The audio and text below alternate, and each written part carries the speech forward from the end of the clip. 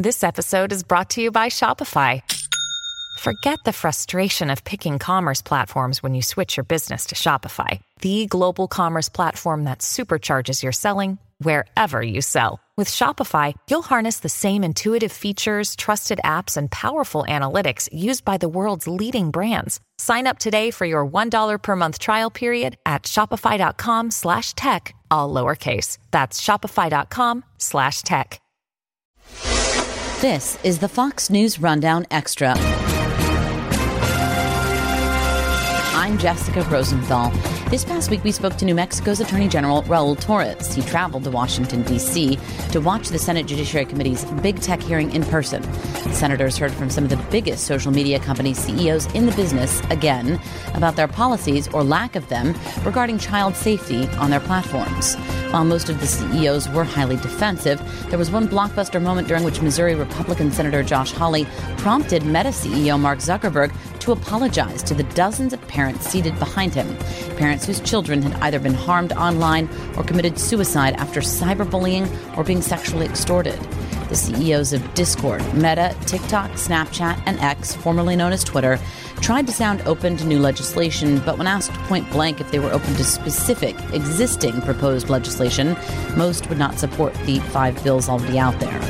Torres is suing Meta for failing to remove child sexual abuse material, or CSAM, as it's now called, from its platform. Before he was AG, Torres successfully prosecuted violent and sexual crimes and served in the Obama Department of Justice. We did not get to air this during the week, so we will play the full interview for you now. Thanks for listening. Please subscribe to the Weekday Rundown podcast if you haven't already. Now, here's New Mexico Attorney General Raul Torres on the Fox News Rundown Extra. New Mexico's a long way from D.C. Are you here specifically for this hearing to see with your own eyes what the CEOs have to say? Yeah, we actually have been meeting with members of the committee in advance of today's hearing and sharing the findings of our undercover investigation, where we really uncovered a shocking amount of sexually explicit material and really established a firm connection between the way in which the algorithm and the platform itself was designed to facilitate connections between underage users and predators on the platform. Yeah, you sued Meta, Facebook. What did you, and Instagram, and WhatsApp? Meta oversees all of those, right? The parent company of. What did you find in this undercover study? How did you guys do it? You used decoy children. No, we actually did. We didn't use decoy children. And by way of background, I was actually a frontline internet crimes prosecutor inside the Attorney General's office years ago, and so I used to do this work in undercover operations. What we actually did is using artificial intelligence, created an undercover account, not utilizing a real child, but presenting a fictitious child who talked about losing their baby teeth, talked about participating in middle school sports and things like that. There's clearly somebody who was underage and put that out on the platform, and almost immediately the account was inundated with solicitations for sex acts or solicitations for the exchange of explicit material. And what was truly shocking is that the account gained so many users in such a short period of time. I think over 90% of the followers were actually men, that Facebook itself reached out and asked the user if they wanted to create a business account to amplify its reach and really start to take advantage of the number of followers that they had. And so rather than identifying that this might have been a child that was the subject of potential sexual exploitation, instead, there was this introduction to try and turn it into a business and amplify the kind of connections. This was on Facebook, not Insta? Yes, it was on Facebook. Okay. That's shocking. Was this a public profile and not, obviously it wasn't, there were no privacy settings here? No, it was a public profile, and it was a profile that really sort of matches this sort of stereotypical child that we are concerned may be exploited on these platforms. One of the things that's really important is for people to know that our undercover agents go through extensive training so they don't entice anyone to engage in that activity. They actually are tried. They try to be very neutral in how they present themselves. And unfortunately, what they saw was just this flood of explicit material and solicitations for sex acts. And one of the things that was also truly shocking is that after we revealed this information and filed our complaint, almost immediately the undercover account was shut down, while some of the same accounts that we had identified as potential abusers and potential predators have remained open and active on the platform. Wow. Well, good on you for sort of exposing this and using your background to do it. But what do you, I mean, as you listen to these CEOs testify, we're hearing from Zuckerberg, we're hearing from Citron of Discord, we're hearing from Shu of TikTok, Yaccarino of Twitter, Spiegel of Snapchat. Snapchat's a big one. What did you make of what you heard from these CEOs, as the senators had some very pointed questions for them, mostly because we've heard from all of them before. This is like the millionth hearing. Yeah, I mean, you hit it right on the head. I don't think they're saying anything new. I think they're trying to give the same sort of hollow assurances to policymakers and members of the public about the safety of their platforms. But we know for a fact that what they're saying, what they have said publicly, doesn't match what we know about their private conduct. And that's included in our complaint. We have several whistleblowers, people who are members of the safety team, who have identified for years and known for years that these are very serious issues. They have flagged them as problems on their platforms that need to be addressed. And those concerns are elevated to the highest levels, including to Mr. Zuckerberg. And I think for purely profit motivated reasons and business reasons, they have decided again and again not to implement basic measures to better protect users and particularly children. From the Fox News Podcasts Network, subscribe and listen to the Trey Gowdy Podcast. Former federal prosecutor and 4-term U.S. Congressman from South Carolina brings you a one-of-a-kind podcast. Subscribe and listen now by going to foxnewspodcasts.com. At one point, though, Zuckerberg, I think you probably heard this, he said that studies show there's not proof that social media negatively impacts teens. I heard Senator Hawley, that was like his first question was, did I hear you say that right? And then he cited back to him his own Meta's own studies showing that 1 in 3 teen girls has been mentally harmed by just being on Insta. What did you make of, I guess, specifically Zuckerberg, what you heard specifically from Zuckerberg at this hearing? Well, again, what you see is an emphasis on spin and trying to minimize the impact that we know is real. I mean, every parent in this country knows the kind of impact that social media is having on their children. There have been numerous studies that sort of track the increase in suicidal ideation and in the adverse impact on body image, and particularly the harm to young women and girls by being on these platforms for extended periods of time.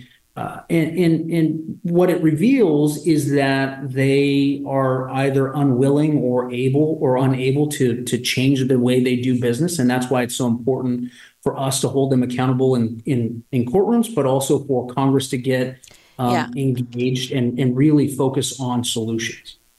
So talk to me about that before we let you go, because that's the point, right? Is Amy Klobuchar, Blumenthal, Hawley, Cruz. I mean, it ran across the spectrum of to the right, to the left. It didn't matter which party you were on at this hearing. There's frustration that nothing's been done. There's frustration, it sounds like, at themselves, that they haven't actually passed anything. There are like 5 pieces of legislation. Is that too many? I mean, what is the answer here? Well, I think you've hit on what should be a ray of hope in this process. As you mentioned, and as you know, we are divided on so many big issues in this country along the sort of usual partisan divide, but this is not one of those areas. This is something that unites attorneys general from across the country, members of Congress from across the country. There are a number of different initiatives that are trying to tackle this problem. I frankly think that the liability shield that was granted under Section 230 years ago is a big part of the problem. But more than anything, before I sort of dive into the details on that, I really just don't want Congress to lose its sense of urgency on this issue and strike while the iron is hot. It is clear from the testimony that you've heard and the facts that keep coming out about what's going on inside these companies. They can't be trusted to regulate themselves, and it's time for Congress to act. I think people all over this country, whether they're Republicans or Democrats, can come together on this issue and expect and demand action. Does Congress need to act twofold? So one, take away the liability shield, let the court, like Lindsey Graham said, let the courtrooms be open on this. Let parents take these social media companies to court. But at the same time that you maybe withdraw Section 230 or change Section 230, you also need some other protections, steeper protections in place, maybe in the form of other legislation. Does this need to be like sort of these two tracks of liability and something else? Yeah, I think that's right. I don't think it's an either or approach. We should embrace all of the above. I was actually really encouraged that Senator Graham, in his opening statement, talked about the need to allow parents and children and others who've been impacted by this just go to court and present their cases. There really is no other industry where we have allowed and given blanket immunity for this kind of conduct. But I also think we need a regulatory and legislative approach that not just focuses on the harms that we know about today, but thinks about the future. I'm particularly concerned about the explosion of artificial intelligence and the impact that that's going to have in this space on a number of different fronts.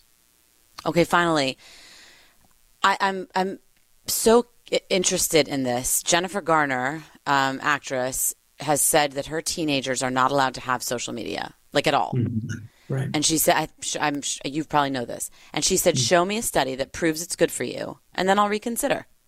I check up on this story from time to time. To my knowledge, they have not proven it to her yet. It sounded in that hearing like, and you'll correct me if I'm wrong, like a lot of these CEOs keep saying, well, we're giving this to parents. We are giving the parents controls. We have 58 more tools that we've unveiled in the past 7 days to give parents more control. And then senators are saying, listen, parents are overwhelmed. This is too much. They don't know exactly how to regulate this and monitor this. How much responsibility falls on us as parents? Well, look, every parent has to be engaged, and we always encourage parents to be more aware of what's going on the digital devices and social media platforms.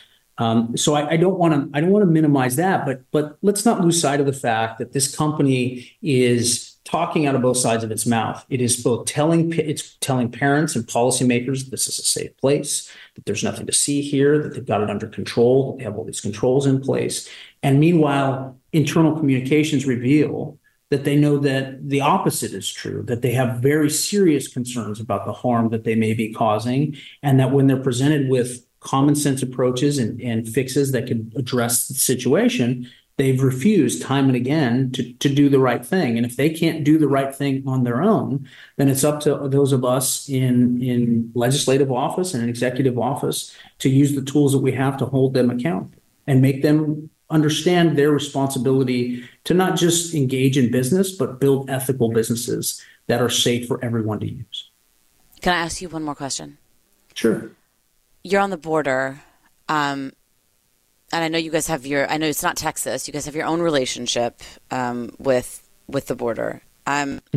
What's the nexus between what you see in terms of child exploitation, especially CSAM, as they call it, child sexual abuse material, online, and trafficking, and that effort that we see over the border, people trafficking children over the border, especially young girls, and what we see online is, I imagine there is some connection, but it almost seems like these are also if there's a Venn diagram in which they overlap, these are also two separate things. I think it's probably wrong to conflate what's happening at the border with some of the issues we see here, in part because some of the most active accounts aren't happening, for example, in Mexico. They're happening in totally different parts of the global community. They're coming in Africa, for example, but there are also people in the United States who are engaged in this. This is a global phenomenon. And people are trafficked and children are trafficked in every country. And these images are shared across these borders. Senator Graham talked about the sextortion case that tragically led to the suicide of the young man, I believe, in North Carolina. That originated in, I think, Nigeria. So this is something that really transcends borders. And it's a global problem that is fed and facilitated by global platforms that right now are unregulated, and that's what needs to change. Attorney General Raul Torres, thank you so much for your time. Thank you. You've been listening to the Fox News Rundown. And now, stay up to date by subscribing to this podcast at foxnewspodcasts.com. Listen ad-free on Fox News Podcasts Plus on Apple Podcasts. And Prime members can listen to the show ad-free on Amazon Music. And for up-to-the-minute news, go to foxnews.com. I'm Emily Campagno, and this is the Fox True Crime Podcast, bringing you closer to the story than you ever thought possible. Subscribe at foxnewspodcasts.com or wherever you download podcasts. These are the stories that keep you up at night.